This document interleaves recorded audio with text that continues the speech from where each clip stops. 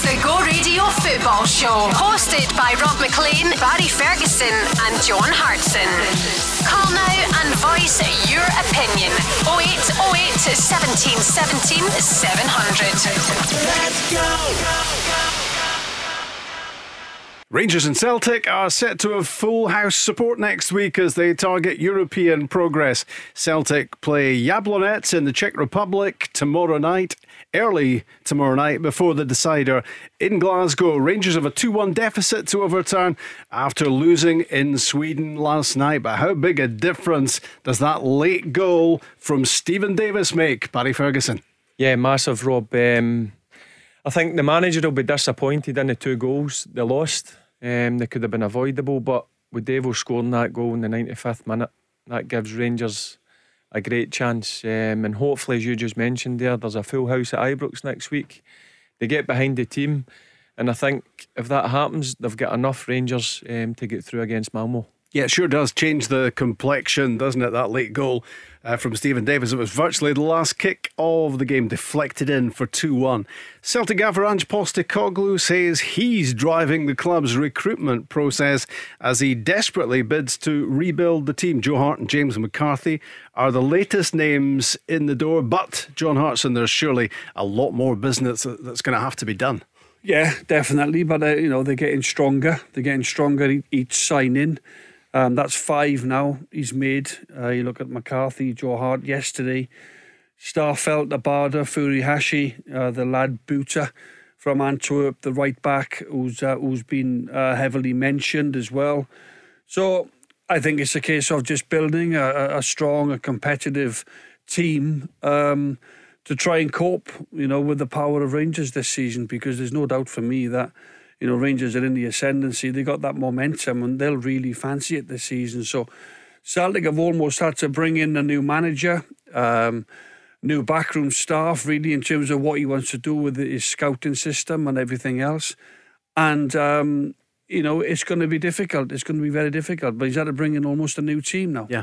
It's interesting that he's playing such a big part himself in the recruitment process. We'll talk a little bit about that later on. But let's start in Sweden last night and that late Stephen Davis goal after Rangers lost 2 in 2 minutes, and it wasn't looking good at all. It was looking as if it was going to be a really difficult deficit to turn around at Ibrox next week. It's still going to take a bit of doing, obviously, and it certainly wasn't the way that Steven Gerrard envisaged that game going. Look, I think we're disappointed in the results overall. We wanted to come here and get a more positive result in our favour. So we've still got a big job and a big task next week. But the goal in injury time is certainly very helpful with a full Ibrox, with the noise and the passion and hopefully 1 or 2 bodies to help us that are available next week. It's all to play for. This game's not over. It was a bit strange, Barry, to look at the bench last night. And we've talked so often about how strong Rangers are, the depth of the squad. It's scary. But last night, they didn't have a whole lot to go to on the bench.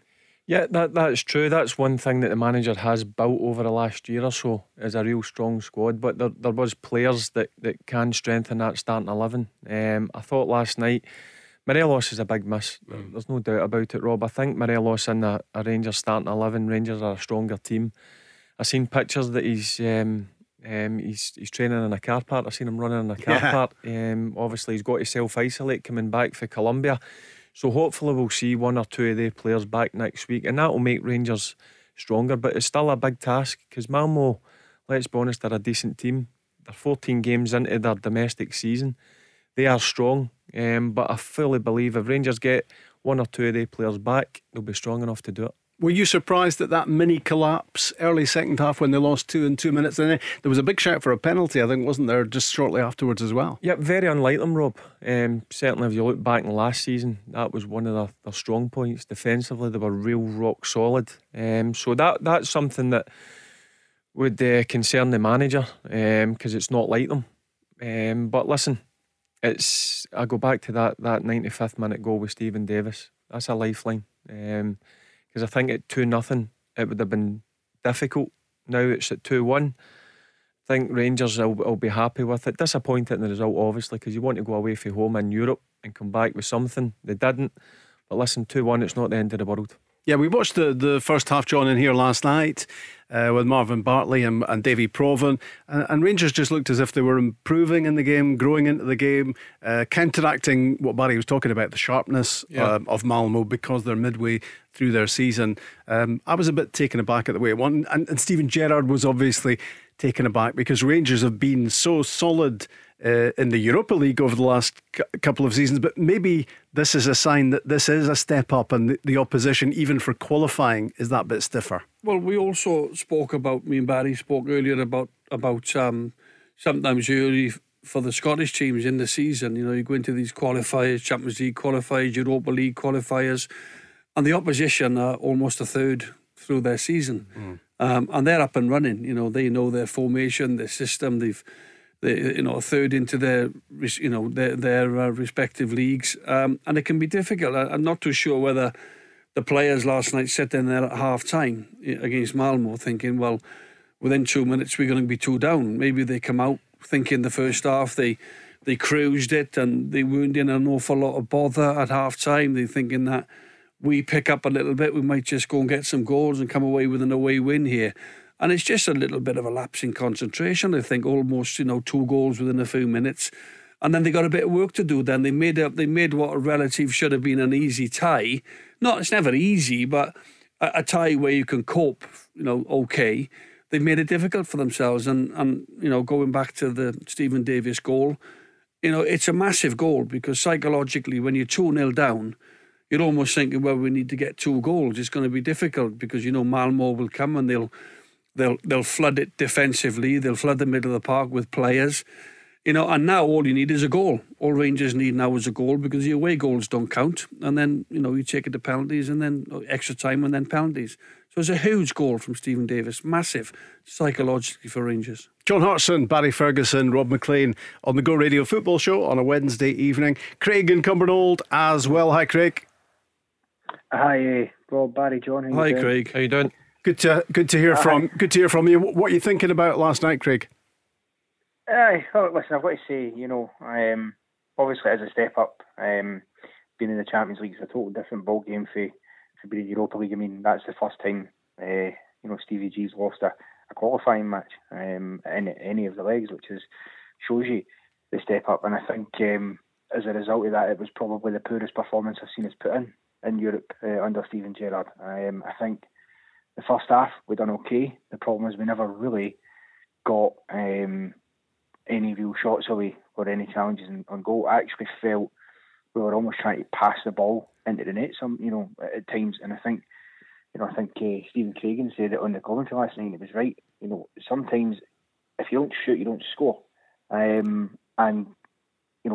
Davis gets the goal at the end because he takes a chance and has a shot earlier in the game. We're trying to pass it around too much, and nobody's really trying to get that shot away. I mean, I think Scott Wright, got into good space where he could have got one away. He didn't. Kent as well, I think, should have hit first time he's left. Instead, he checked back, which allowed the Malmo defender to block him. So things like that need to improve. But I think you also have to recognise that we're probably 4 players short of what would have been our strongest starting 11. I think players like Joe Aribo, Glenn Kamara, Alfredo Morelos, even Kemar Roof, are huge losses to have in big games like that. I think it's a disgrace that Glenn Kamara should be suspended in the first place, but that's by the by. And we hope Morelos comes back. I also think, and I don't know if I was thinking about this, I think we should have had a penalty, because I think there was a similar penalty given at the weekend for St Johnstone when they played Ross County. I think it was St Johnstone, where the player checks back in and he's taken out. That's what happened with Ryan Kent. And also, I think Malmo potentially were lucky to stay with 10 men in the park, because that challenge, it's straight leg, studs up, it's completely out of control in my opinion. So there's things like that didn't help, but it's undeniable. That goal at the end is huge, because I think if it's 2-0, to be honest with you, I think we're finished. We're out, because there's just no margin for error, is there? At 2-0, it's such a psychological difference, Barry, as well, isn't it? Yeah, there is. But you've also got to take into consideration. There is a bit of rustiness, Rob. They've only had 4 or 5 pre-season games. They've only had 1 game domestically, and that was against Livingston. They are 14 games in front of them, but people forget Malmo have got decent players. They're a decent team. And you're in the Champions League, as you mentioned. That is a step up, but any team's going to miss guys like Morelos, Kamara, Aribo, Roof. The 4 players there, they were such a big part of the Europa League campaign, weren't they? Rob, they 4 players have every chance of getting in that starting 11. So they are going to be a miss, but that's why you have a big squad, Rob. In case of suspensions, injuries. Morelos' case, he was playing with Colombia. He was missing, so look, they're hopefully some of them are going to be back next week. And I'll go back to it, that Davis goal. Massive in the last minute of the game. Craig, what did you make of Red? You spoke about the chances not taken and maybe just being a little bit over elaborate at times. What about Rangers defensively last night with the concession of the goals? I could not believe what I was watching. I really couldn't, because from the day Steven Gerrard came in, even when he first came in, and our defence was, lacking and in need of improvement. No disrespect to John, but that defending, those 2 minutes was straight out of the Celtic playbook of defending. It was disgraceful. I've not seen us defend that poorly in a long time, probably since Pedro Caixinha was in charge, and I don't even know what happened, because we're not often behind in games these days, which is a positive, but any time we have gone behind, even in Europe, we've been able to just brush it off, dust ourselves down and set our minds and get on with the game. We never done that last night. We panicked. It was panic stations immediately for the kickoff. And you can't do that in the It doesn't matter who you're playing in the Champions League. If you switch off, you will be punished. It really doesn't matter. And we did. Connor Goldson has been tremendous. And so is James Tavernier. But last night was 2 of the poorest performances I've seen. The only defender that got pass mark last night, in my opinion, was Philip Elander. The rest were really poor. Even going forward, the balls into the box, I must say, Borna Barisic normally can whip them in brilliantly. We almost never beat the first man. The only time one of our players gets ahead on it, we almost score when Big Phil gets the head. The rest of the time, and fair play to Malmo, they did defend well. I'm not taking credit from them, but when you've got players who can put the kind of crosses into the box normally that Tavernier and Barisic can, you need them to get them in there and properly find a body in that box, because if you get a head, a flick, a touch, whatever, you've always got a chance. So that was disappointing. It really was, and we cannot allow that to happen again.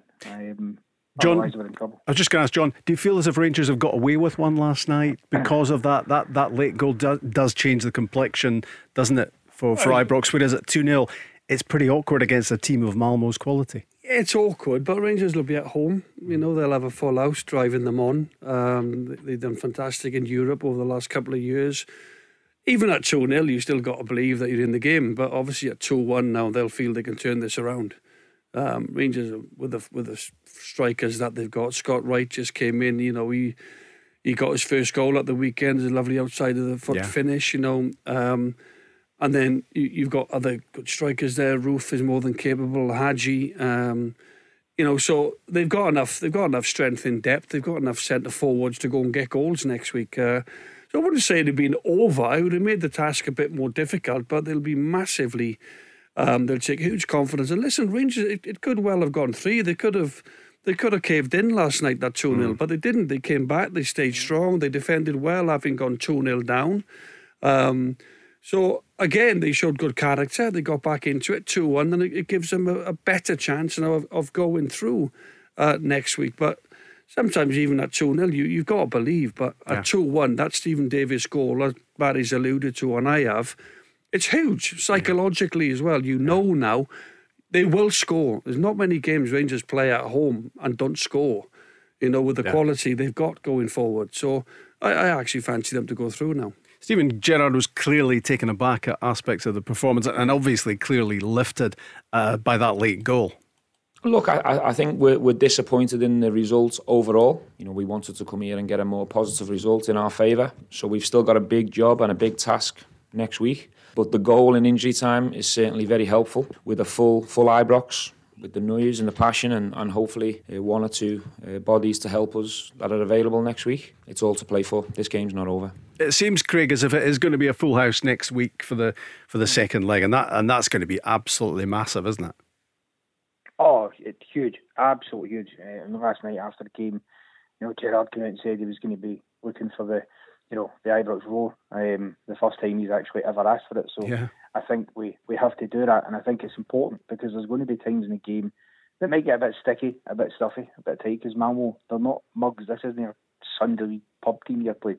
And I think even in those moments, we all just need to get properly behind them, and I think we can, get through. But it's, absolutely the advantage, because I think that played a part of it for Malmo last night as well, because their fans were in full voice, I've got to say, and I think that massively helped them at the moments when they were put under pressure defensively, and they got out of it. And I suppose the plus side is that I think that's probably Malmo at their best. I'm not sure they can deliver much better than what they did last night. We definitely can, though, and I think that's the thing. I'll be interested to see how many changes get made for the game on Saturday, because I anticipate there will be. The only thing I would say, though, about Gerrard when he comes out after matches, I admire the fact that he's brutally honest and comes out and he'll fall on his sword and take responsibility when there's been disappointments. But sometimes he doesn't often enough pick up on refereeing performances, because I thought the referee last night was poor. He was booking our players in the first half, left, right and centre, and their players were making the same tackles and getting absolutely nothing, which I can't understand, especially when some of them later on in the match had tackles where they were booked or whatever, and you think easily could go down to 10. Even the challenges, I say, that come in, I reckon with VAR, he's off. So I'd like to see him just also pop those things in there, because they're factors, not the main one, because we weren't good enough last night. Yeah, he was probably more concerned about the performance, wasn't he, than blaming the referee. See, going on the game next week, Rob, Rangers have got to come out the traps straight away. But what they need to also understand, and the fans I'm sure will, and John's played in European games at Celtic Park, I was the same at Ibrox, sometimes you need a bit of patience, because I believe Malmo will come and sit behind the ball and try and frustrate. But that's one thing that's impressed me about Rangers last year. When teams did come and do that, they did show that bit of patience, and I think that's what will be needed next week, because they will probably come with a back five. You heard the manager speak about that last week. That's what they do at times, but full house European nights at Ibrox, fans behind you, and you know what a bouncing Ibrox does. Do you know what, it is a 12th man. They get you through, they get you over the line. But what they need to be wary of, they need to be wary, you need a bit of patience next week. What's your idea of the scoreline for next week then, Craig, at Ibrox? I think we're in for a long night, if I'm honest with you, lads. I think we'll win the game in the 90 minutes 1-0, and then I think we'll go into extra time, and I reckon we'll grab another in extra time because they'll tire. So 2-0 after extra time for me. Well, as long as they get the job done. Thanks, Craig. Good to have you on the show. That's Craig.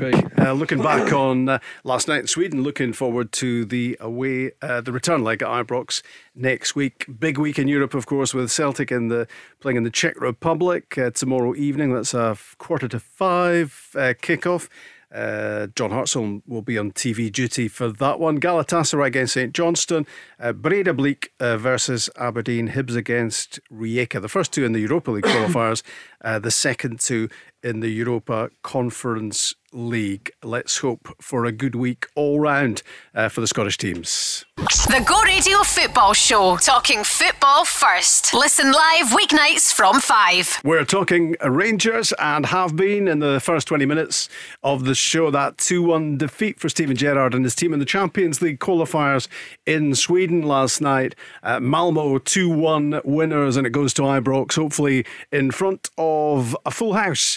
Next week, can Rangers turn it round and march onwards? And if they do, they would just be one hurdle away from the group stages of Europe's elite club competition. It's the Europa League qualifiers for Celtic.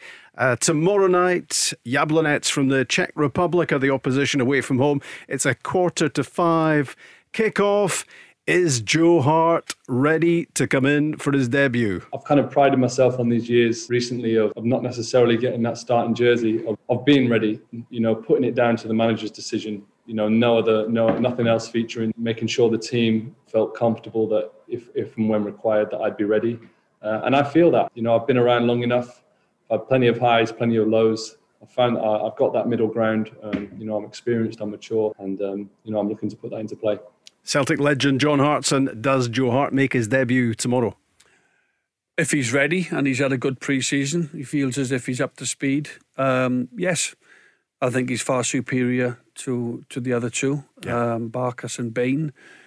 And I think it'd be a good opportunity for Joe to make his debut for Celtic. All of a sudden, then you're looking at 3 days later at home to Dundee. He's got his debut out of the way. I don't think James McCarthy will play because he was released from Crystal Palace. He hasn't had a pre-season, so he hasn't had any involvement with a group, if you like. He might take a couple more weeks for him to get ready. But I think there'll be one or two other changes. I think maybe Christie will come back in because he's been excellent in the early season form. Surprised he only got 11 minutes the other night to try and make a change. There wasn't enough time on the clock for him to come on and influence the game. Christie away at Hearts. So, I think Celtic going forward, they look okay. Edouard, we've spoken about Edouard. He's got off the boil massively. I think maybe his head's been turned. And, I think Celtic, not only Brighton, I think it'll be interesting to see what happens with Edouard. Whether they need that done, don't they? They need that sorted and finished with, don't they? Whether they're holding out for a certain amount, but you don't know. The figure branded around is like 20 million. But whether or not, on recent performances, whether clubs will all of a sudden be put off by that amount now, you don't know. But then you got Furuhashi, who came on the other night. He did okay, looked sharp enough. Now he's Ange's man. He's come from Japan, and Ange have seen him. And that rhymed. That was good. Ange's man, he came from Japan. I like that. Let's get the t-shirts printed. But in terms of the manager being responsible and obviously taking the credit or the criticism for signings, he's been brought in by Ange. And only Ange knows an awful lot about him. So I'm sure he wanted to get him out there and get playing. Well, here's what he said about Kyogo Furuhashi today, the Celtic manager. Yeah, good. I mean, he literally came to the hotel and I put him on the bench and he played, which was pretty bizarre sort of way to begin a career at a new club in a new country. But it's just where we're at the moment. But he's trained the last couple of days and he's been really good. I think he'll be well liked and popular with the players as much as the supporters. And look, I know him really well as a player and I know his strengths. And the good thing with him is he was mid-season. His fitness levels are pretty good. He'll play a part absolutely tomorrow and probably a bigger part than he did on the weekend. Sounds like he's going to be on the bench tomorrow and maybe a starter at the weekend. And he was just talking about that introduction where he just turned up at the hotel and Ange Postecoglou said, by the way, you're on the bench and we'll be bringing you on at some stage in the game. Well, the good thing is as Ange just said there, he's halfway through a season, so fitness levels ain't going to be a big concern. It's just getting used to your surroundings and your new teammates. And as you said, Rob, it doesn't look if he's going to play or start tomorrow. He'll come on maybe half an hour or so, but he'll definitely start at the weekend. In terms of Joe Hart, I think Joe Hart comes straight in. I played mainly because he's got to. Yeah, and you listen to Joe's interview. He trains to play. I know he's not played the last few years, obviously at Burnley, then Tottenham. But what Celtic are getting is a real presence in the goal, a big character. I played with him at Birmingham, albeit he was only 24, 25. But I was really impressed. He was first in the morning, Rob, last away. Very good trainer, top goalkeeper. And it's one of the positions you always make mistakes at times and it get highlighted because Joe was the number one at England at that time and Manchester City, obviously with Pep Guardiola. But Celtic have signed a top goalkeeper. And as I said, and John will back me here, when you've got a big presence in the goal, it helps you. And he's very vocal as well. I think that's what Celtic need, guys like that. That back four needs somebody authoritative behind them. And that's the way Joe was, even during the game, half time, after the game, if you didn't perform well, he was more than happy to say his piece. And I like players like that. I like players giving an opinion. And Joe was opinionated, and I don't mind that. Here's Ange Postecoglou, John, talking today about Joe Hart. Look, well, in terms of Thursday, we'll have a look at it again. He's only literally met the team last evening. He has been training though, and he's presented in good condition. He'll have his first training session with the team this afternoon. I'll kind of make a decision after that. But look, I wouldn't have brought him in if I didn't think he could contribute to the team. As you said, with Scotty and Barkey in particular. I mean, I just think they had a really tough year last year, and having someone like Joe around, I think will help them as well, because he's a player who's played at the highest level for a long time. He's experienced the up and downs of football, and I think having an experienced player like him around will also assist those two. He's 34, but I mean that's quite young for a goalkeeper. Obviously, he signed on a 3-year deal, John. Yeah, you can't forget, Rob, that 4 or 5 years ago he was winning Premier Leagues with Man City, and then he went over to Torino. I think, did he go to Burnley then Torino? Or I'm not quite sure. Torino first on loan. Torino then obviously, and then West Ham. Then Burnley, Nick Hope was the goalkeeper for Burnley. You look at Spurs, he's got Lloris there, Hugo Lloris, over 100 caps for France. So it wasn't going to be easy for him. He played a few games last season for Spurs in the Europa League. But he's got vast experience, and yourself, goalkeepers can play till they're 38, 39. They actually say they peak in their sort of mid-30s. And that's what Celtic needed. I think they got 2 young goalkeepers in Bain and Barkas and young Hazard, but they needed with McCarthy as well. They just needed that little bit of know-how in the team around the place, because Celtic generally are a very, very young group. Yeah, you look at the back four, average age of 22, and there's only McGregor and Forrest really in the midfield. You look at Sorrow, relatively inexperienced, Turnbull, inexperienced. Okay, he's represented his country once or twice, but they need them experienced players. You look at Rangers, the players they've got. Look at the goalkeeper, Stephen Davis, Jermaine Defoe.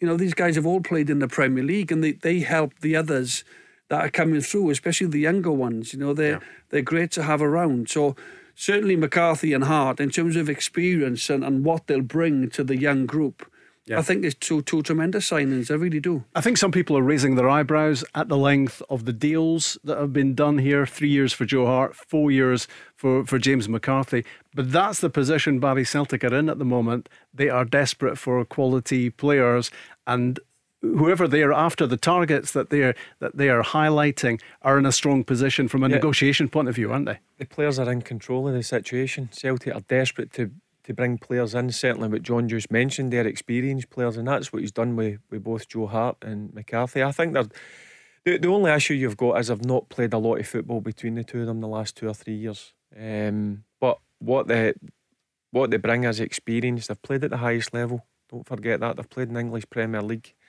over the piece, so I think Celtic have done a good bit of business there. It's just if they're ready to go in. But for me, a goalkeeper, it's a different position for an outfield player. You listen to Joe doing his interview, and I can only go back to the way that I seen him train. He was a very hard trainer. He would stay behind afternoons, and I would guess he's never changed as he's got older. As you get older, you tend to look after yourself a bit better. So I think Joe will come straight in terms of James McCarthy. You get let go with Crystal Palace at the end of the season. He's not done a pre-season with a squad. He's probably doing it himself, so he's playing a bit of catch up, and I don't think you'll see him for a couple of weeks yet. Yeah, and I think if we listen to Ange from earlier on today, we can tell that it is going to be a little while, hopefully for the Celtic fans not too long, before they see James McCarthy stepping onto the pitch. With James, we'll just have to assess him. The difference with James was obviously he wasn't training at a club. He's been training on his own, whereas Joe was with Tottenham. So we made the decision to sort of leave him back in Glasgow. He'll have a session today and tomorrow with our staff there, and then we'll have a look at him on Saturday. I know he's been working hard on his own and he's keen to get started, but we just got to be mindful with him that he hasn't really done any team training yet. So probably make a decision on him, probably post the weekend in terms of availability. James McCarthy, of course, played for Hamilton when he was 15. An incredible start to his professional career when Billy Reid was in charge there. It was Wigan and on to Everton and then Palace. Hasn't played too many games, John, has he, James McCarthy, over the last couple of years? No, but I remember when he was at Hamilton, I think it was he was on a lot of clubs' radar at that particular time. Celtic in particular, because he's a big Celtic supporter. But I think Roberto Martinez took him to Wigan, and then Roberto moved on to Everton, took him to Everton. Premier League, Crystal Palace, Premier League's one of the best leagues competitive in the world. He's got an awful lot of experience. He'd played with good players at that level. But in recent times, he's picked up a few niggly injuries. He's got 43 caps for his country, the Republic of Ireland. So it's a good signing, Rob. At 30 years of age, he's got lots of legs left. There's no way he's past his best. I think he can produce some good years for Celtic. And it's different for James McCarthy coming in because he's going to have to work hard to hold down a position that's more competitive. Celtic's midfield, for me, is probably where they're quite strong. In terms of Abada, recently come in, Turnbull, young player of the year last season. He can only improve. He can only get better in the Celtic jersey. We know what McGregor brings. Sorrow, at times last season, kept Scott Brown out of the team. He had a run for 6 or 7 games. Forrest, James Forrest, he's not finished at Celtic. So in terms of that midfield, Celtic are fairly strong. So McCarthy's going to have to work. He's going to have to impress quite a lot to hold down a regular place. But it's competition, isn't it? That's what you want. You want quality players, so you can, leave 1 or 2 out and bring another quality one in. And that's what he brings to Celtic. It's going to be interesting to see McCarthy and McGregor in the same midfield. We were just talking off air during the break there about Callum McGregor maybe getting lucky at Tynecastle at the weekend, avoiding what could have been a serious injury, that tackle from Andy Halliday, Barry. Yeah, I was watching the game in real time. I thought it was a decent tackle, but when I get slowed down and I seen the replays, it was nasty. He was lucky to get away with one there, Callum McGregor. I think if his foot was planted, it would have been a sore one. He would have been out for a number of months. Just lucky that his foot lifted off the ground. But it was a nasty challenge, no doubt about it. It was a naughty one, John. Should it have been a red card? Yes, in my view, it should have been. I think McGregor's got away from Halliday, and I just think it's a late lunge. He's clearly caught him in his ankle. It's a seriously dangerous tackle. He's lunged at him, but not even to give him a yellow card. And the referee has got a great view. He's 5 yards away, by the way, the referee. So listen, it's gone now, and we're fed up with talking about referees all the time, but certainly I can't believe he never got booked for it, and it could well have been a red card. Who would be a referee? Exactly. The fees are quite good, aren't they? Sometimes they're overpaid when you look at what they're doing. You've got to have some ego, Rob. We know all about it. Yeah, they certainly do. Here's Ange talking about more transfer business. Surely lots more to happen on that front. I think I've said pretty consistently there's a number of players we need to bring in different areas. We're still light on in certain areas of the park. We still need some strengthening, both in depth as well as quality. So we're still. The club's still working really hard. I mean, it is a difficult market and a difficult time to do deals. So, we've kind of done 5 now in a pretty short space of time. So whilst it feels like an eternity, the club is working hard to try and get things over the line, and certainly doesn't stop with the last 2. We still got some business to do. Yeah, he says it's 5 as far as he's concerned in his time since he's come in the door, because obviously Urugide and Shaw from Sheffield Wednesday were done before that. So For in terms of the time he's been at the club, it's Abada, Starfelt, Furuhashi, and now Hart and McCarthy. How many more, John? When you think about that Celtic, not just the Celtic team, but the Celtic squad, if you want 2 for every position, how many more signings do Celtic need to make? Probably another 5. I think they need a right back. No disrespect to players at the minute who are in these positions, by the way. But I think for Celtic to get stronger and to challenge and to get more competitive, on a consistent basis, they've dealt with a goalkeeper who was priority for me. Hart's come into play. He hasn't come in to be a part of the 3 goalkeepers that are there. He's going to play every week, Joe Hart. They need a right back. They need another centre back. They've only got Starfelt, Beaton, Welsh. Urugide can play there. Not quite sure either on the left hand side. Still get Julien to come back. He's Julien as well, Barry. Yeah. And then you got Taylor. I think a left back. I think Taylor sometimes gets forward, lots of energy, but hits that near post, the near post man, I think his crossing can get better. Centre forward wise, if Edouard goes, that leaves us with, I'm not quite sure where's Lee Griffiths. Is he completely frozen out? Is he working on his fitness? Is he going to come back into the fray? Ayeti, for me, he's not done enough. It only leaves Furuhashi sort of on his own. Is he a number 9? Well, he'll have to be. if Edouard goes, he's going to have to play up there at times, isn't he? Even if he starts out wide. Is he a natural number 9? Is that from what you've seen of him so far? Do you think he's a 9? No, I think he's behind the striker in that number 10 position, or either on the right or left hand side. But that's somewhere I think Celtic need at least 2 strikers. Ayeti, I don't think is going to cut it. Lee Griffiths, we don't know what's happened, as John just mentioned. Is he frozen out? We know he's had a calf problem, but this calf problem's been about for quite a long time. He seems to get back to a level of fitness, then the calf issue comes up. And Edouard, for me, it's just a matter of time when Edouard leaves. So that's a position I'm sure Postecoglou is desperate to strengthen. I'm liking what Postecoglou is coming out with. And the Celtic fans are the same, because we're not going to rest on bringing in 4 or 5. We need a lot more.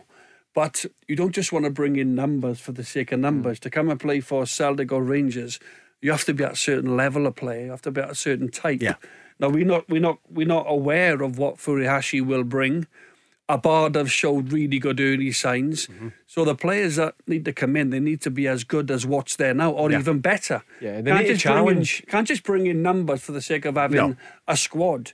So it's got to be quality. And quality costs money as well. That's what Stephen Gerrard's done. He's brought players in to go and try and get in that starting 11. It's pointless bringing in guys just for numbers. You need guys who are going to challenge the starting 11 who's there. In summary, lots to be done at Celtic, and of course he's got to put together a team for tomorrow night that is good enough to get the result Celtic are looking for in the Czech Republic against FC Jablonec. The Go Radio Football Show, talking football first. Listen live weeknights from 5. Tonight with Rob Maclean, Barry Ferguson and John Hartson, and you, if you want to join the football chat, 0808 17 17 700. Wishing all the best in Europe this week to tomorrow night's Celtic, St Johnstone, Aberdeen and Hibs, all playing this week. Let's hope the Scottish teams do us proud. Rangers happy with that late Stephen Davis goal last night against Malmo in Sweden, which makes the comeback bid at Ibrox next week. It's not easy, but it's certainly easier on the back of that goal. What did Stephen Gerrard think about the performance? We prepared for a high press. We prepared for an aggressive team, a team that works extremely hard. We prepared for quality in the number 10 positions, and I thought the number 9 today played really well as well. We prepared for what came our way. We just didn't handle it in our best way. We didn't put in a performance that was Rangers level today. But hopefully next week we'll improve. I'm sure we can find the performance we need. Let's get Gordon and Lark Hall involved in the conversation. Hi, Gordon. Hi, guys. How you doing? What did you think last night? It was a kind of, for me, it seemed a bit like a kind of freak performance. I've not seen us play that bad for quite a while. Last season, with a couple of maybe kind of blow-par performances, but we always managed to see it over the line. Obviously, Malmo's a lot better opposition than what there is in the Scottish Premiership, but I'm genuinely not too worried. Even at 2-0 down, I thought we've got the chance to get back to Ibrox. Hopefully 50,000 in the ground.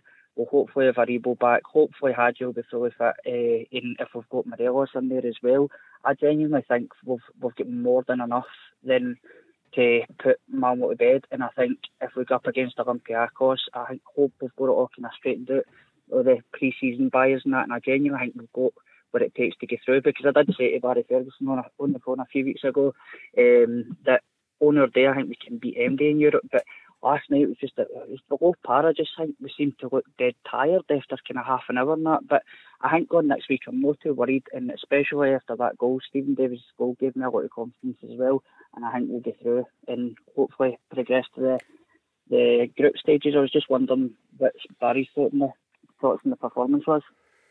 I just put it down to rustiness. You've got to remember they're only one game in against Livingston. I know they've had a number of pre-season games, but Big John will tell you a lot of these players don't play 90 minutes. You play 60 minutes, then the following game you're maybe on the bench and you get 30 minutes. So I don't think they're up to speed yet.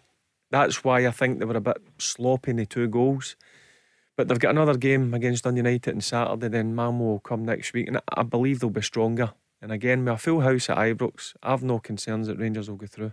There were a lot of big players not involved, Gordon, last night, weren't there, when you think about the players who were suspended or injured or unavailable, and the likes of Hilander and Barisic, who were given a bit of time off after Euro 2020. You know, they didn't play at the weekend. They came back into the team last night. So maybe there are quite a few reasons, if you look for them, for why Kent for Rangers well to be slightly below par. Ryan Kent get an extra couple of weeks off. Yeah. So these guys ain't up to speed yet. And when I played, I don't know if John felt the same. It took me 3-4 games into the league season to actually feel if I was at 100%. So they're playing a bit of catch up. As I said, Malmo are 14 games into their season. They're really fit and they're a good team, Rob. Let's be honest with you. They've got some really good players. But again, I still believe if Morelos, Aribo are going to be available next week, Rangers will be stronger after the weekend's game at Dundee United. I have no concerns that Rangers have got enough. And John Hartson, at this stage of the season, a week further on is massive, isn't it, in terms of the progress and improvement and the sharpness that you can find? Yeah, well, as Barry just alluded to there, you've got Dundee United away on Saturday morning. So when you get through that one, hopefully, you know, from a Rangers point of view, you'll get the right result, and then you've got that extra little bit of time then before the second leg comes. But I have no doubts, Gordon, that Rangers are more than capable of beating Malmo in the return leg. You're only a goal behind, and I said earlier on that how many games the Rangers play at home, both in Europe and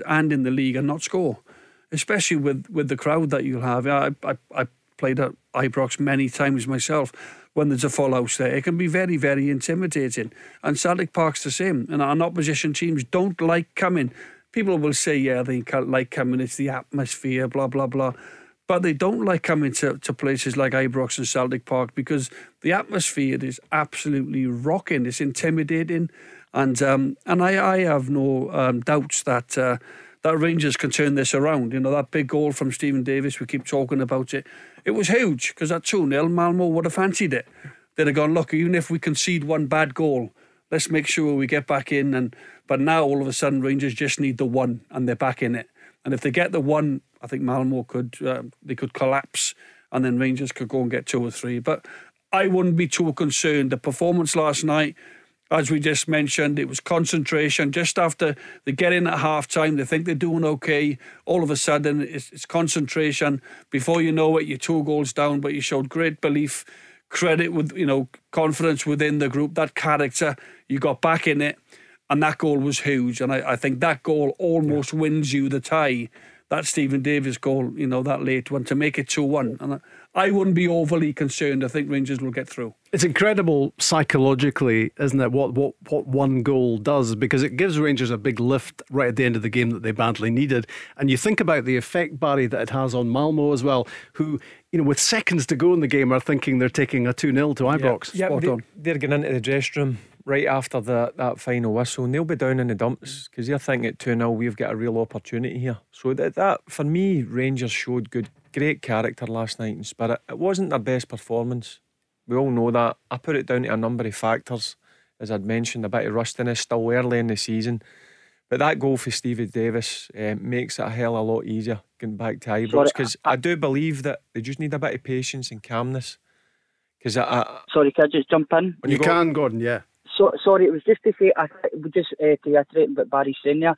I think you seen it. See, when the ball hit the back of the net last night when Davis scored, you seen the reaction of the Malmo players, because see the last sort of 20 minutes when we actually started coming in and playing a bit of football, because we never done it for the full first half, and the start of the second half we were shambolic, and I think Malmo thought this might be a bit easier than what they thought it was. And then when we started playing a bit of football, you seen it when it was getting to Malmo's back line, when they were clearing it, they were punting it up to absolutely nobody. They were more than happy to take it 2-0 back to Ibrox. And I think you seen how devastating it was on their players, especially their captain, who literally dropped his knees, put his head in the park, you could see it really hurt them. And I think they kind of underestimated us through the game. I don't think they'll be looking forward to coming next week, especially. But Gordon, you mentioned there, the look on the Malmo players' face of disappointment. You should see the look of the Rangers players on the bench. They were absolutely, delighted to have got that goal back. Almost suddenly say, we're back in this now. Yeah. It's huge from 2-0. And as I said, Malmo would have really fancied coming to Ibrox at 2-0. Yeah, they'd have been a bit cautious not to concede early. Yeah. But all of a sudden now it's one goal in it. And as I said, you are going to be concerned because it's such a tremendous feat if you can get through to play Ludogorets or Olympiacos. But and I think Steven Gerrard looks forward to next week and thinks, he's going to have one or two players back. Mm-hmm. The ones who played last night are going to be that bit better and fitter and sharper, and a full house at Ibrox to lift them. Yep, John actually said it earlier on. You could have played in a lot of stadiums, but you see here at Ibrox, at Celtic Park, European nights, it's absolute electric. And some of these players won't experience that ever before. So that is so important for Rangers next week, having the fans behind them. And I think he'll come out the traps. They've got to go for the throat against Malmo, and if they do that, they win the game. Does that make you feel positive about next week, Gordon? I definitely. That's as Barry was saying there. I think Malmo will come next week, and I think they'll put every man behind the ball. That's just my thought. I don't know whether they will, but I think they'll do what they've done for the last 20 minutes last night. And we're used to playing teams with 10 men behind the ball, and we're used to having to try and break teams down. And I think once we find that bit of confidence, we get that goal. I genuinely think we'll put them out. I don't really have much worries about it.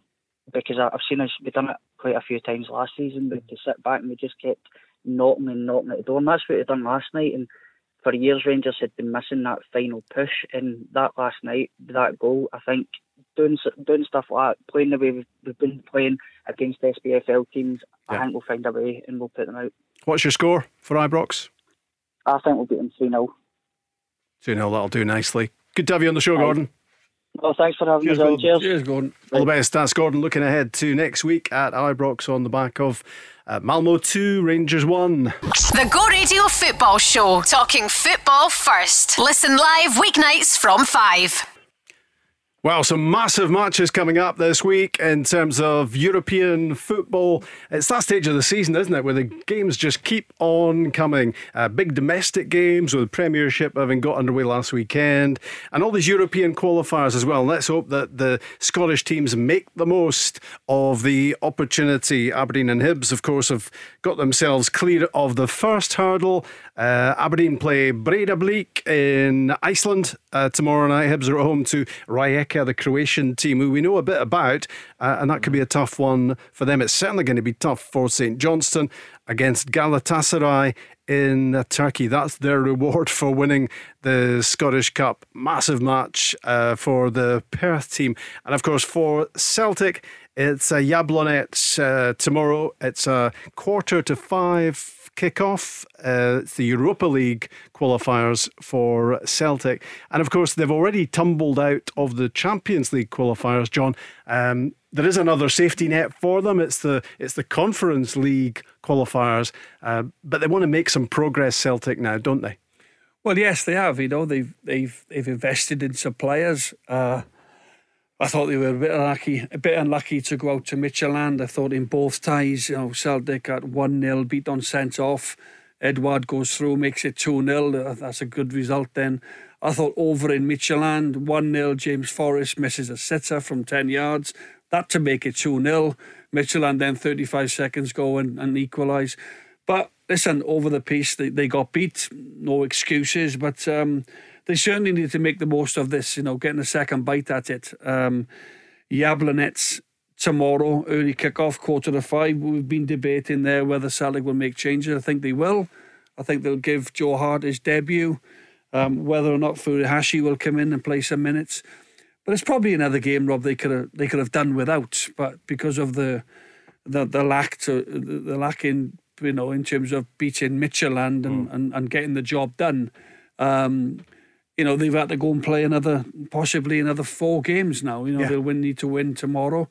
and then next week, and then there's another 2 games then to see if they can qualify. So it's games that they could do without and just concentrate on the league and know that they're in the hat. But they've been the victim of their own success. They've not been able to get the job done, especially in Europe. Here's the manager talking about Jablonec. Czech teams are always very well organised. They're a big side, they're a physical side, and I expect it to be a tough challenge. I think any time you play away in Europe, there are always unique circumstances you need to overcome, and I'm sure that'll be the case for us tomorrow night. We're trying to maintain our focus on ourselves at the moment. I think, as I said, our football's been okay. It hasn't been brilliant, but it's been okay. We've had chances to win all our games, there's a real focus there to turn the performances to keep improving them, but more importantly, turn them into results.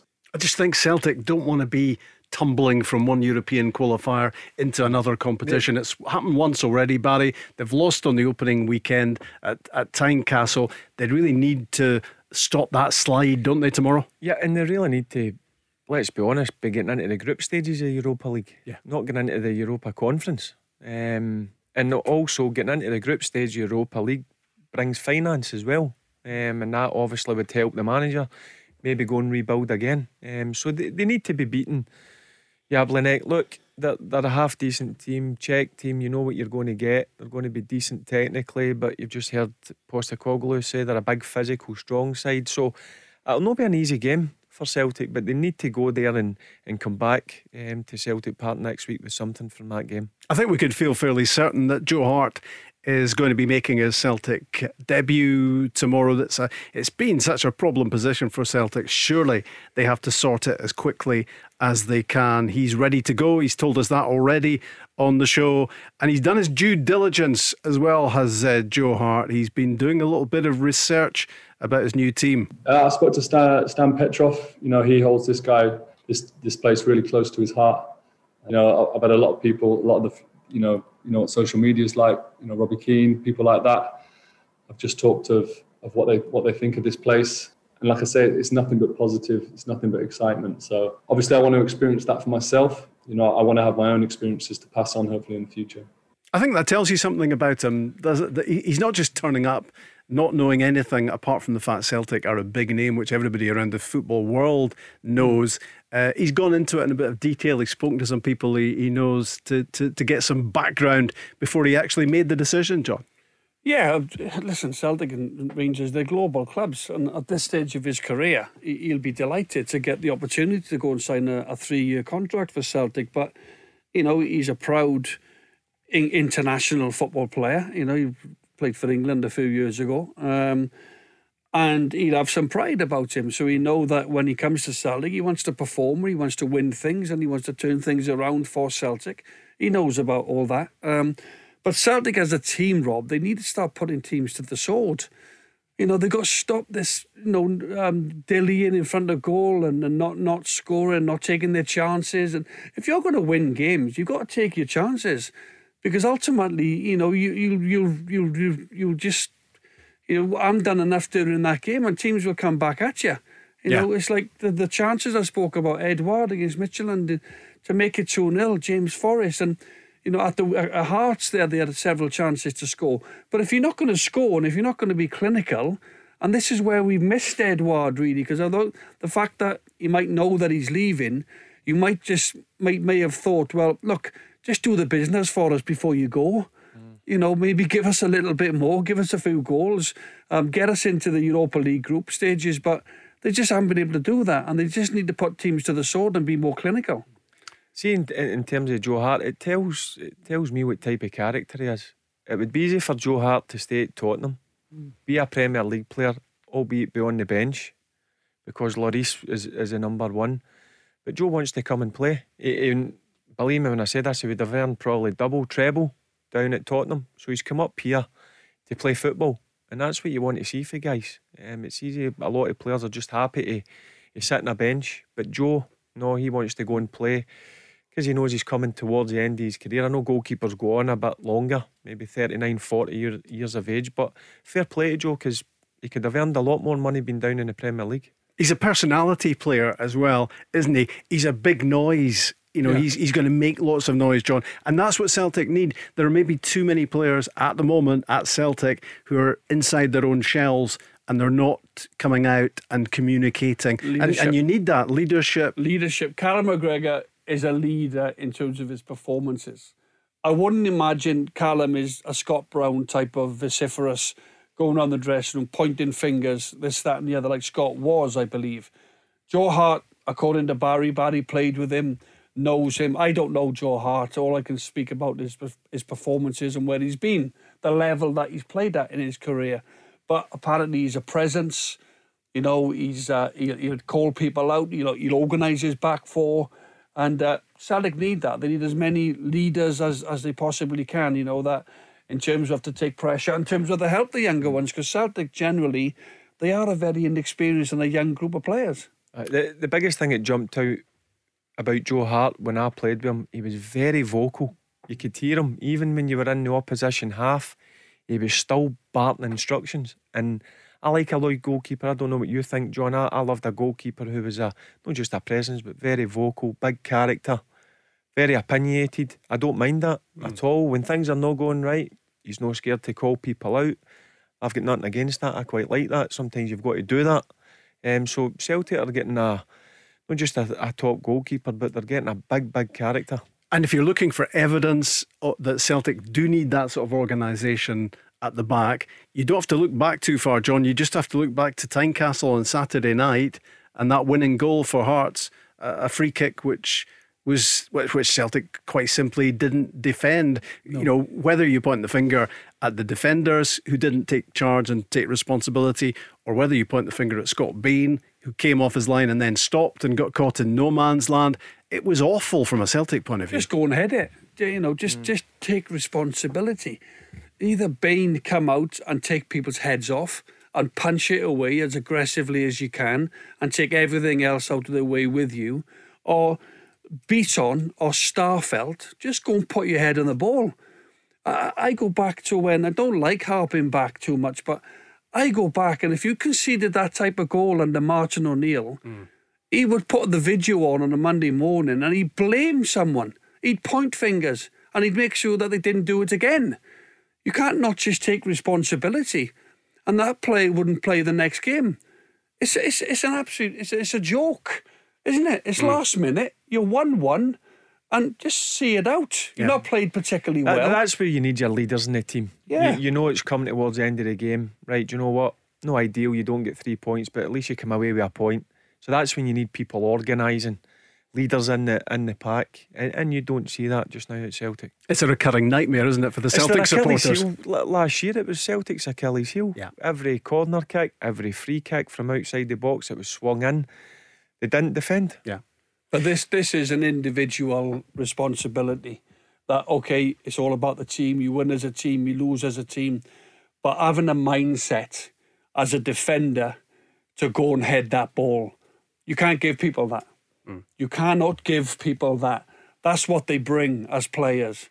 They take responsibility and they'll go and put their head on it, and they'll get whacked in the face for it. Yeah. The likes of Johan Mialbi, the likes of Bobo Baldi, these type of players, go and head the ball, take responsibility. Yeah, and they're not caring what's in the way. They just clear everything else out and get rid of the ball. Go get hurt for your team. A Terry Butcher type of player. Yeah. And they're not around nowadays, are they? If they are, they cost you millions of pounds. There are lots of pieces still to go into the jigsaw then for Celtic, but at least Joe Hart has been signed. They have a goalkeeper who is going to take charge, and you would imagine he's straight into the team tomorrow. So in this time here so far, Ange Postecoglou, in have come Abada, the Israeli winger, Starfelt, the Swedish centre-back, Furuhashi, the Japanese striker, 16 goals in the J-League this season. Hart and McCarthy are the most recent signings, but much more business surely to be done. And who is in charge of the scouting? The scouting department's still there, and they're working hard on a daily basis to get as much information as possible. I'm doing a lot of it myself as well, which I kind of prefer because, from my perspective, if I can bring in the type of players that I know will suit me, then that's going to help sort of hasten the process of changing the way we play and the way we go about things. Obviously, I'm still keen to bring more in, and that's what we're pushing for, but we'll be planning that there won't be too many windows like this. I'd like to think that we'll be in a much better place next window to not have to sort of work in this way where we have to bring in so many players. I think that's really interesting, isn't it? That he is taking such a leading role. He's got plenty to do to try and get the team sorted in terms of what he's got at the moment, as well as actually looking for future players as well. Is it because he has to do it? Is it because there's no head of recruitment, John, at the moment? Well, there's no head of scouting. No director of football. There's no head of recruitment, as you say. He might just have one or two people involved with the club. I don't know. I don't know these names that work in. Does that surprise you that he is taking such a big role in recruitment? It tells me that he can't trust the people that he's just come in and told to work with, because he wants to do it himself. He wants to make that final decision. He doesn't want to be held accountable for other people bringing in names and players from other teams and countries. He wants to have a look at them himself before he makes that final call. Because otherwise, if he just allows it to other scouts and other recruitment, if they come in without him having a really good look at these players, it's his head that's on the chopping block. He will have the blame for their poor performances. So it tells me that he has to do it himself, so he doesn't quite trust people without him having a good look himself. That's what it tells me. He strikes me as a manager who will make the final decision, but it's his call. But it sounds like he's doing a lot more than that. Yeah, probably more than he would like, Rob. He would like somebody to maybe he would go and give a list of players, and for a head of recruitment to go and deliver the 10 or so players, whatever the number is. But the final decision has always, I believe, got to come from the manager, and that's the feeling I get that Postecoglou does. Maybe it suits him. I mean, I remember Craig Moore, even before Ange Postecoglou had been appointed, saying that he would want a lot of control. He would insist on having a lot of control. And maybe the Celtic situation plays into his hands, where there are so many key roles still unfilled. So he's able to jump into the recruitment area and say, right, this is not happening, so I'm going to take charge of it. There's a lot of details probably he doesn't want to be part of. He would obviously give a list of players, as I had said, to a head of recruitment, a director of football, and he would then go and do the deals. But I think he's involved from the start to the finish, where he would rather be involved in the finish, making sure it gets over the line and he gets his players in, because I do believe it's got to be his way only. I don't think it would operate any other way. I would like to think that he could bring his own director of football in. Surely with other clubs he's been at, he'd know someone who... Okay, well, hold fire, John. Let's hear what he said today about director of football. My sole focus at the moment is on getting the right squad together. Look, and that doesn't mean that that's what you're talking about. It's not important. It is. It's a priority, but I think it's probably a priority post-window. The most important thing right now, and I think that's what the supporters would want me and the rest of the club working on, is getting the right squad together for us to challenge this year. And then, I've got some ideas. I know Dom's got some ideas on how we restructure things in the football department. So we'll crack on with that once the window closes. There's so much to be done, isn't there? That sounds to me like he's got someone lined up to come in. He just wants a little bit more time just to settle at the minute. He wants to take care of things, maybe to get players in before the director of football comes in and does a bit more organising. And also, I think it'll help him. It'll take a bit of pressure off him. So Ange can solely focus maybe on the training ground, on a formation, on tactics, and work on stuff like this, and allow the director of football to be in the background, but they still work closely in terms of what players that he can bring to the party. And then he runs them by the manager. They look at it and they decide as a club. But certainly the director of football would take a lot of pressure off the manager, I feel. It just underlines to me the number of jobs that are still to be filled at Celtic Park, behind the scenes and on the pitch, at a time when we're playing these massive matches that have got tens of millions of pounds attached to them. But it's clear to me, Rob, he's making those decisions. He's going to decide whether it's a head of recruitment or a director of football, and who that is, that comes down to the manager. But I think the next three and a half weeks, he needs to just focus on getting numbers and players in. It's important to me there, Baz, when he said, yes, it's a priority. So he's prioritising bringing someone in, because for me a priority was a goalkeeper. He's done that. He needed to do that. And is that the way it goes? He said a priority for me is the director of football. That was his words. That's what he just said. Yeah, but is that the way it goes generally? Where the head coach appoints the director of football rather than the other way around? I think they've got to have a brilliant relationship. They've got to work closely. So I think the manager of the football team has got to have an influence on who the director of football or head of recruitment, whatever you want to call it, who it is. I think that's got to come for the manager.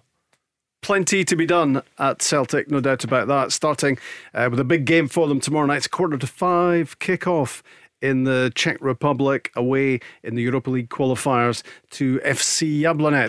The Go Radio Football Show, talking football first. Listen live weeknights from 5. Barry Ferguson, John Hartson and Rob Maclean on the Go Radio Football Show on a Wednesday evening, Glasgow's own Go Radio. Good to have you with us. And the Premiership is off and running again. Continues this weekend. Dundee United against Rangers is Saturday lunchtime. St Mirren against Hearts is the only other Premiership game on the Saturday, with so much European football going on. Celtic Dundee on Sunday. Hibs against Ross County. Livingston play Aberdeen. St Johnstone against Motherwell, and St Johnstone, of course, have a big priority coming their way tomorrow evening in Turkey. St Johnstone against Galatasaray, Barry. That is a glamour game, isn't it? Yeah, and they deserve it, Rob. Fantastic season, winning a double last year. If you'd said to me at the start of the season that St Johnstone would have won the double, I'd have thought you were crazy. They had a difficult start, Callum did, but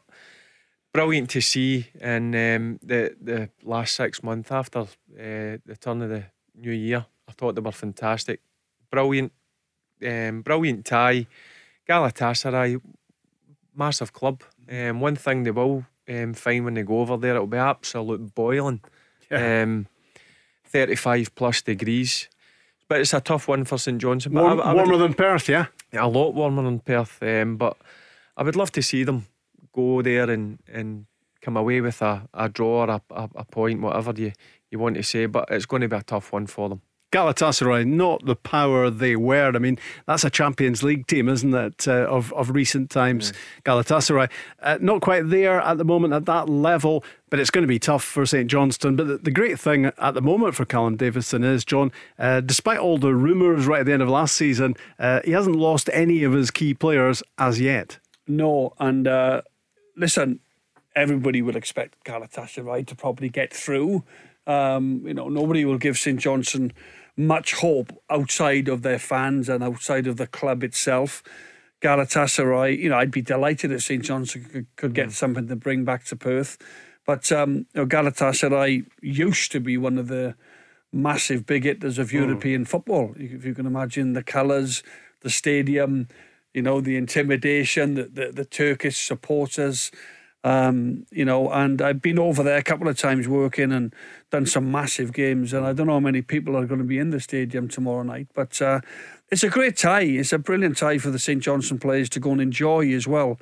A lot of the St Johnstone guys, without sounding disrespectful, wouldn't have had an awful lot of European football in their careers over their lives. This is a brilliant sort of opportunity for them. It's a game that they'll probably never forget. And listen, they catch Galatasaray on the off chance. They are not the strong Galatasaray we know of the past. So listen, they always stand a bit of a chance, but Galatasaray will probably be strong favourites as well to go through. Yeah, you make a good point, Rob. It'll be interesting to see if they can hold on to their big performers the last season. Young Alan McCann, I think, can go at the next level. Yeah, no been disrespectful to St Johnstone. I thought Jason Kerr at the back was fantastic. Sean Rooney, I've seen there's been a couple of bids knocked back. I think it's Rotherham that have been in for him. So it'll be interesting to see if they can hold on to their players. But St Johnstone and Callum knows that they're a selling club, and if somebody calls with a decent enough bid, they will end up losing them. The great thing about them is they're a great unit. They're really well organised, they're well drilled. All the players know exactly how they slot into a system that Callum Davidson never varies from. It's always the same shape they play, and they took some big scalps last season.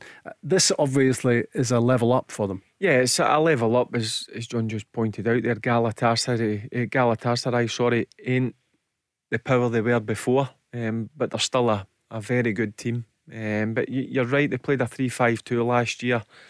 The back three I thought were immense, plus the goalkeeper, Big Jason Xander. Kerr, Liam Gordon and Jamie McCart. Yeah, I thought 3 of them were fantastic, along with the goalkeeper. But the standout player for me last year was a young Ali McCann, Northern Irish international. And the reality is that we're just into the August, so we've got the entire transfer window there's to another go. 3.5 weeks, Rob. Yeah, there's bound to be 1 or 2 departures, but right at this moment, they can play pretty much the same team they finished last season with. Yep, and that's a strong unit. I know they're not up to Dingwall. They come away with a point, but this is a different ball game going over to Galatasaray. Plus the heat, a lot of the players would never have experienced this, but I would love to see them come back with something, Rob. Yeah.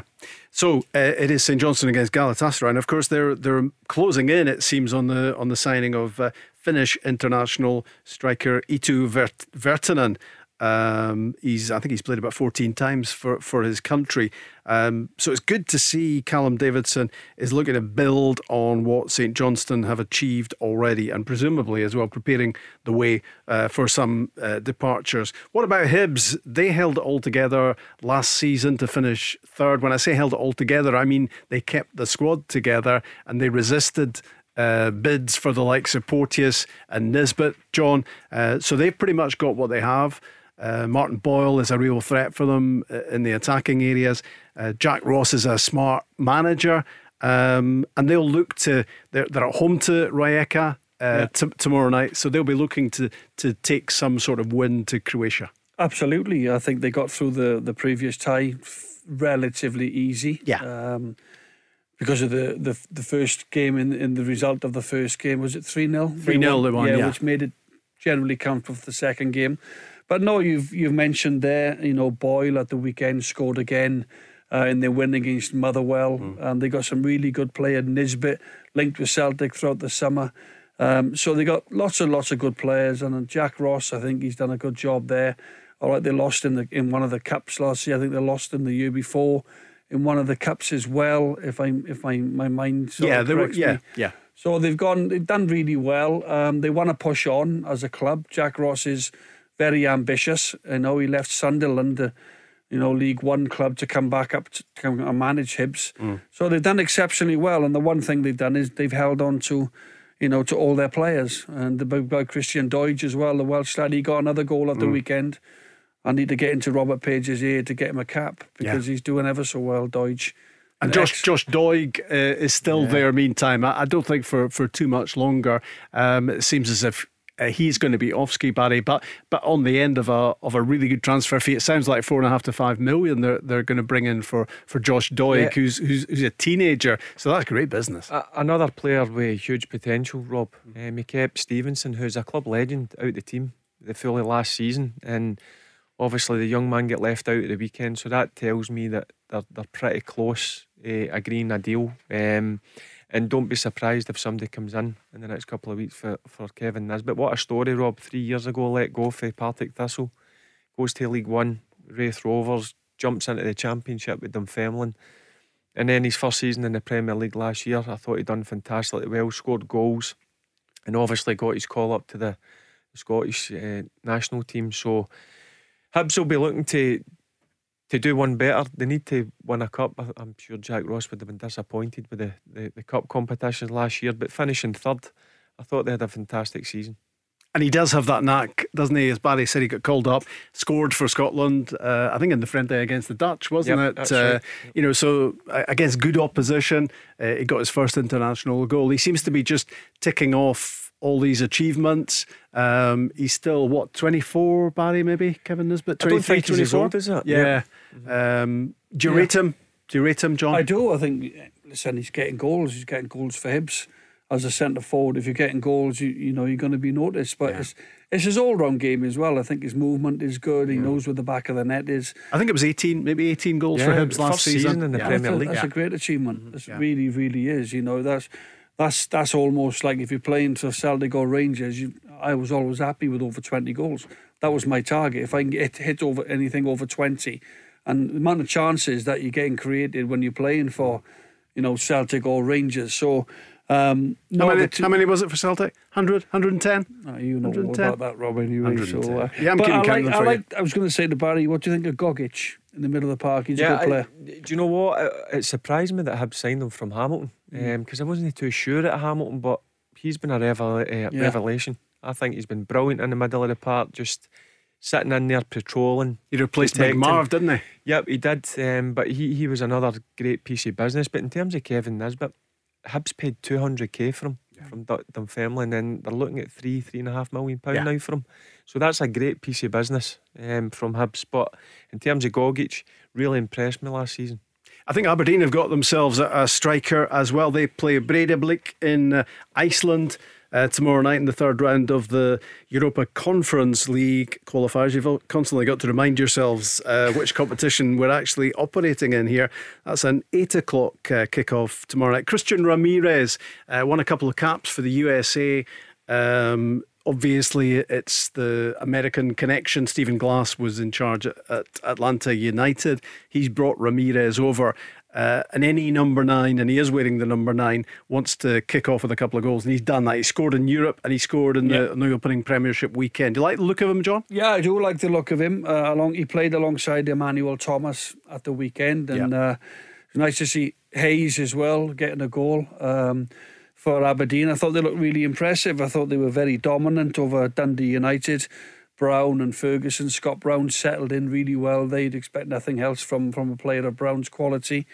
Ojo as well on the right, I thought did really well. They got a good goalkeeper. They've not changed an awful lot in terms of Considine has come in, Lewis. Considine, he can go left back, he can play centre back, and Declan Gallagher obviously has been signed, but he hasn't started yet for them. They've had McCrory alongside Considine at the back, but they've got Declan Gallagher to come in. Gallagher. I worked with Gallagher at Livingston when it was Craig Halkett as well, and he performed really well on Saturday night against Celtic. Halkett, big, strong, goes and heads it in the box, both boxes. So Gallagher had a little spell there at Motherwell, did well, and he earned his move up to Aberdeen. But you might have to be patient in terms of how well McCrory and Considine are playing right now. And they've got two good young fullbacks as well. Aberdeen, Jack McKenzie came in last season and played, and looks as if if when he plays, Johnny Hayes plays further forward, and maybe that's better for Hayes. And on the other side, they've got Calvin Ramsey, who just turned 18 at the weekend there. He looks a real prospect. Yeah, he does. I've not seen too much of him, Rob, but by all accounts he's got a real bright future. Only 18 years of age, and he's starting for Aberdeen. They've got a good production of young players coming through Aberdeen, and they've got a good mixture. I like it. Youth and experience. Obviously Scott Brown being there now allows for me, Lewis, to get further forward and get the goals that I think he can get. Lewis should be looking at 12 to 15 goals a season, because he's got that in his locker. And that's something that Scott Brown will allow Lewis to do. But in terms of young lad Ramsey, if he continues to keep his feet in the ground, working hard, Aberdeen have got a player in their hands. I think a few of the Aberdeen fans were I'm not quite sure what the right word to use here is about Scott Brown when he was signed. Well, he's wound them up over the years, hasn't he? And he's performed so well against Aberdeen so many times for Celtic, and maybe there was a slight reluctance to accept him, but I think his performances in the first few games have turned heads in Aberdeen, and he's just doing what he did latterly with Celtic, where he drops back in between the two centre backs and just dictates from that area and locks up that area as well for Aberdeen now. Yeah, it makes the game look easy at times, does the simple thing, you don't really see Scott Brown hitting 40-50 yard passes. He wins the ball, he intercepts, he gives it to the nearest man, gives it to his best player. And Barry made a good point. It allows Lewis Ferguson, who I think can get goals. He's certainly got a goal in him, Lewis, as we've seen in the past. He's a good finisher when he gets in, and goal scoring midfielders are few and far between. They go for the big money. But again, going back to the tie tomorrow evening, They almost won the tie in the first game. Again, like I mentioned, Hibs, they won, was it 5-1? 5-1, yeah. And they got beat well in the second game. Yeah. But it was the first performance, it was the first 90 minutes that actually won them the tie over the two legs. So these first-legged affairs are very important to get something. Should Celtic have kept Scott Brown, Barry? In my opinion, yes. Yep. Because he was a leader. He was the leader of the group.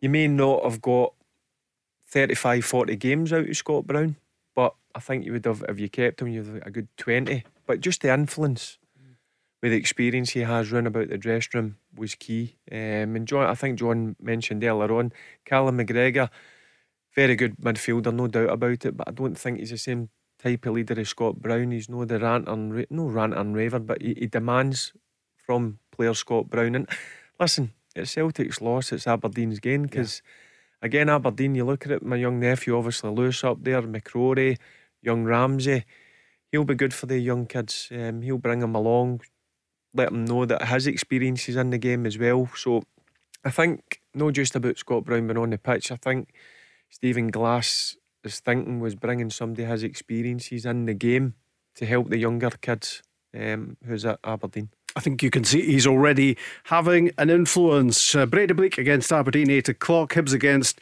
Rijeka in Edinburgh 7:45 in the conference qualifiers, Europa League qualifiers. Galatasaray against St Johnstone in Turkey, Jablonec against Celtic in the Czech Republic. The Go Radio Football Show, talking football first. Listen live weeknights from 5. Yeah, the Go Radio Football Show on a Wednesday with Rob Maclean, Barry Ferguson and John Hartson, plus Jordan, who's a Celtic fan. Hi, Jordan. Hi, guys. How's it going? Hi, yeah, Jordan. good, thanks. What are you thinking? Are you pleased about Hart and McCarthy? Well, that's what I was wanting to ask. I think they're both two decent signings, like proven quality in a big league, but what I'm wondering is, do you reckon they're likely to just be dropped straight in at the starting lineup tomorrow? Well, listening to what Ange Postecoglou said at his media conference today, it seems as if there's a fair chance, John, that Joe Hart is going to be straight into the team tomorrow. I think it's going to be a little bit longer, just because he's been training on his own since leaving Crystal Palace for James McCarthy. Yeah, absolutely, Rob. I think it's a priority anyway that Joe gets in as quick as he can, because I don't trust the other two, Bain and Barkas. They've both made mistakes this season for me. So I think if Hart is fit and he's able, I think he'll start tomorrow night. And I think he's ready. He's more than capable. He's got a lot of experience. It's such a big game as well now.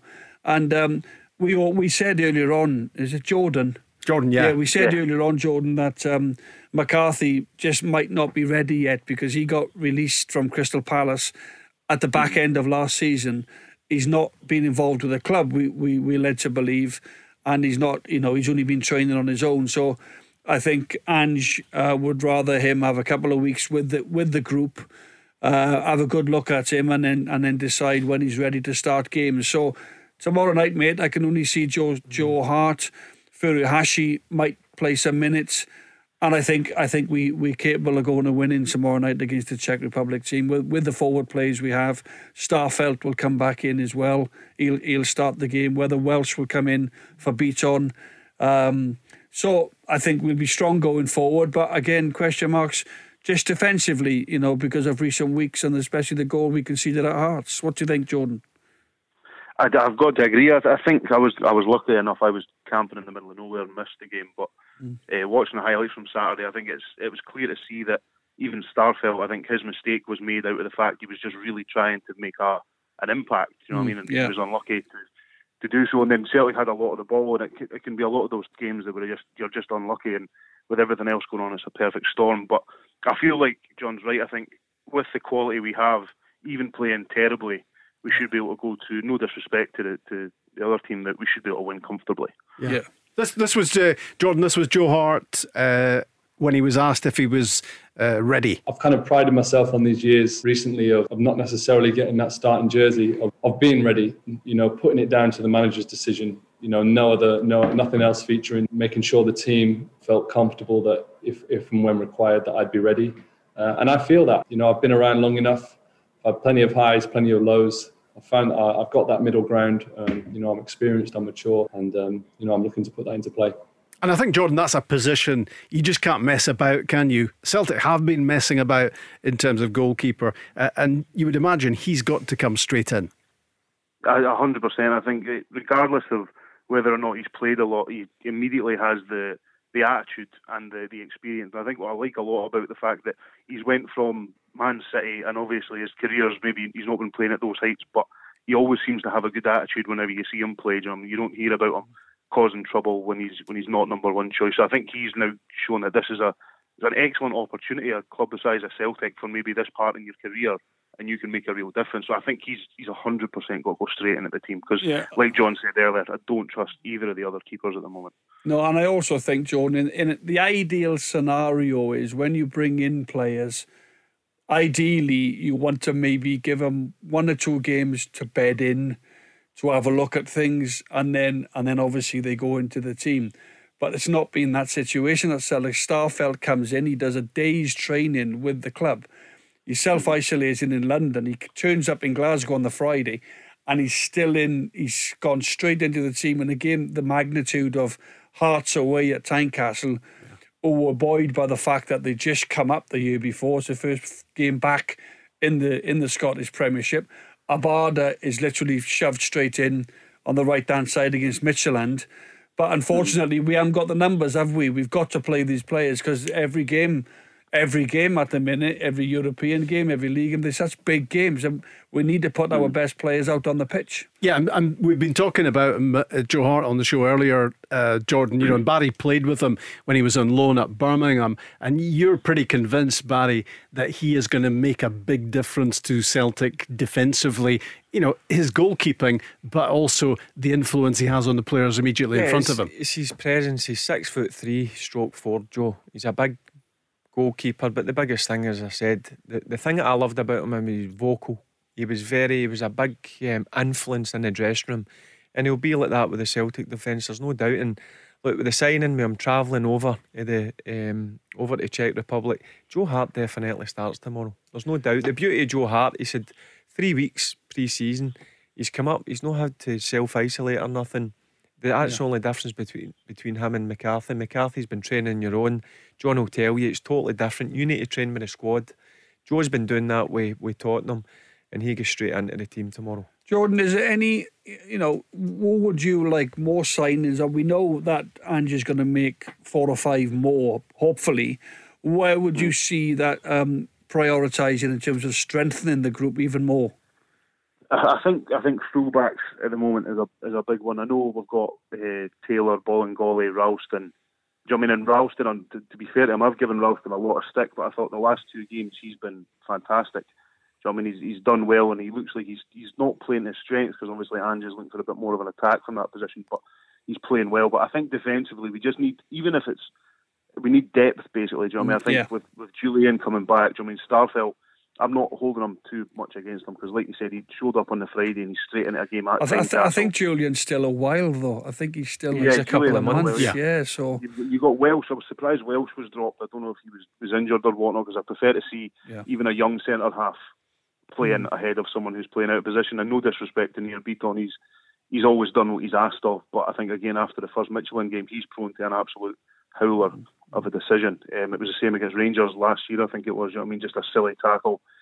So I think another centre half is a must, or at least a right back who can play centre half. You know, just another couple of players, because I've not been completely disheartened by the last few games. You know what I mean? There has been flashes of good play, and I think that's more of a credit to Ange than anything else, that he's managed to get semi-decent game plan and performances out of these players who are, let's not be criticised, a lot of them would not be first team players in any normal season. And we think Edouard will leave, so is Furuhashi, and Ayeti and Griffiths enough. We need another striker, surely, if Edouard leaves. Yeah, agreed. Like I say, I don't think Griffiths is necessarily the player he once was. I don't know if it's an attitude thing or whatever, but just from when he has played, I think there's too much stop-start. You know, Ayeti, I think he needs more service. I think he might benefit from playing with the likes of, in a more attacking formation when there's going to be a lot of service to the strikers. I think he needs a shot, but then again, I don't think he's your number one.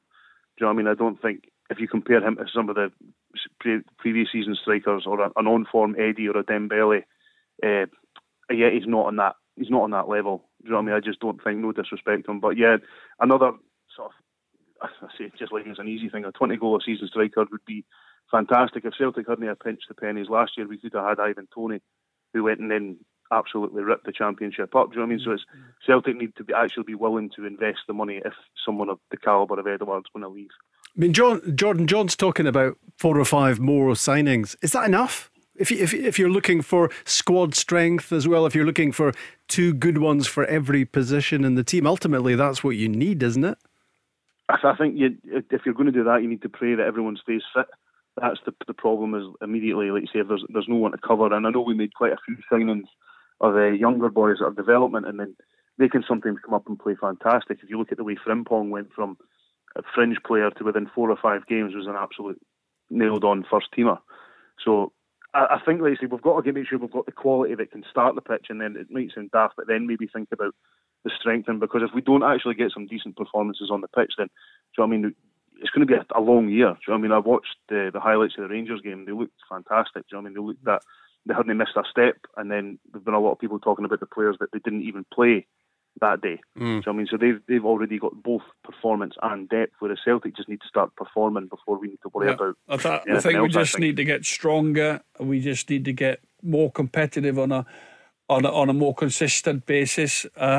It's Rangers' title to lose, I feel, but the more quality, it might take. It's Celtic in the transition.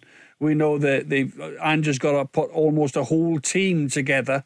Whereas this Rangers team, they've built, they've added, they won the league by 25 points. So I just think we've got to try and get as competitive as we can.